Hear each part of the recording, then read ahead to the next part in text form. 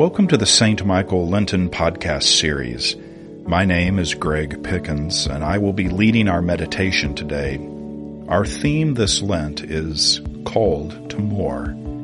This Lent, find guidance and hope in the example of Christ as we are led toward the ultimate hope of the resurrection. The Lord is full of compassion and mercy. Come, let us adore him. A reading from Mark, chapter 4, verses 21 through 34. Jesus said to those gathered, "Is a lamp brought in to be put under the bushel basket or under the bed, and not on the lampstand? For there is nothing hidden except to be disclosed, nor is anything secret except to come to light. Let anyone with ears to hear listen."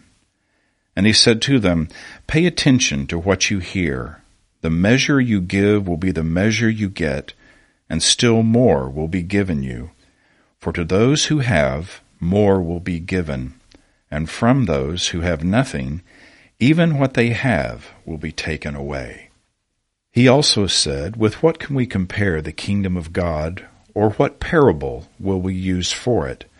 It is like a mustard seed, which, when sown upon the ground, is the smallest of all seeds on earth. Yet, when it is sown, it grows up and becomes the greatest of all shrubs, and puts forth large branches, so that the birds of the air can make nests in its shade." With many such parables, Jesus spoke the word to them as they were able to hear it.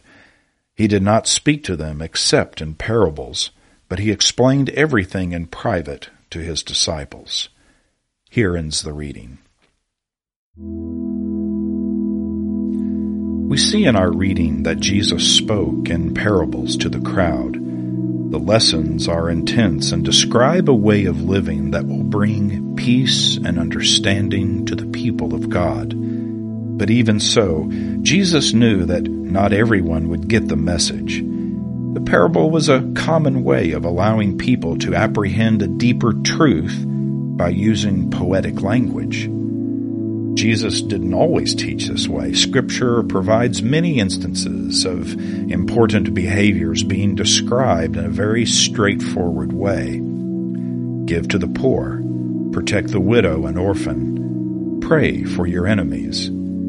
These are quite simple elements of any spiritually strong life.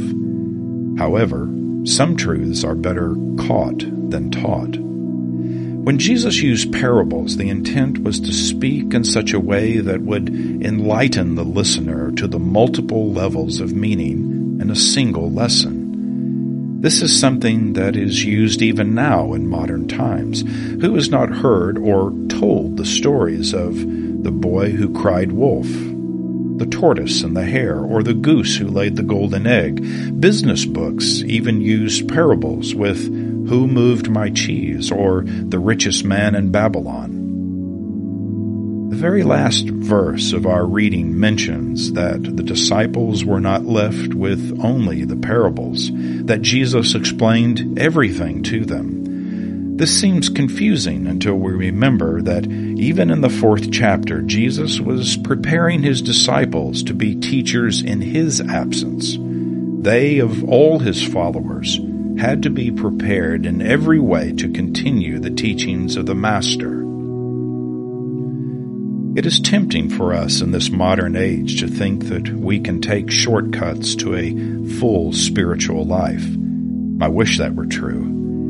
What we find is that a robust life in the Spirit comes within a long discipleship, a sustained endeavor to incorporate the life and teachings of our Lord into our own daily living. It is this constant attention to our spiritual growth that allows us to keep clear of the temptations that have true power to draw us away from our walk with the Lord.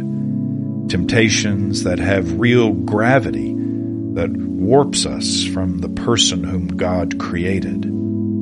The teachings of Christ are deep. They take time to understand and incorporate. Be comforted that your journey will not be lonely. Our Lord always draws near to those who draw near to him. Amen. Please join me as we continue with the Lord's Prayer. Our Father, who art in heaven, hallowed be thy name. Thy kingdom come, thy will be done, on earth as it is in heaven. Give us this day our daily bread, and forgive us our trespasses, as we forgive those who trespass against us. And lead us not into temptation, but deliver us from evil. For thine is the kingdom, and the power, and the glory, forever and ever. Amen.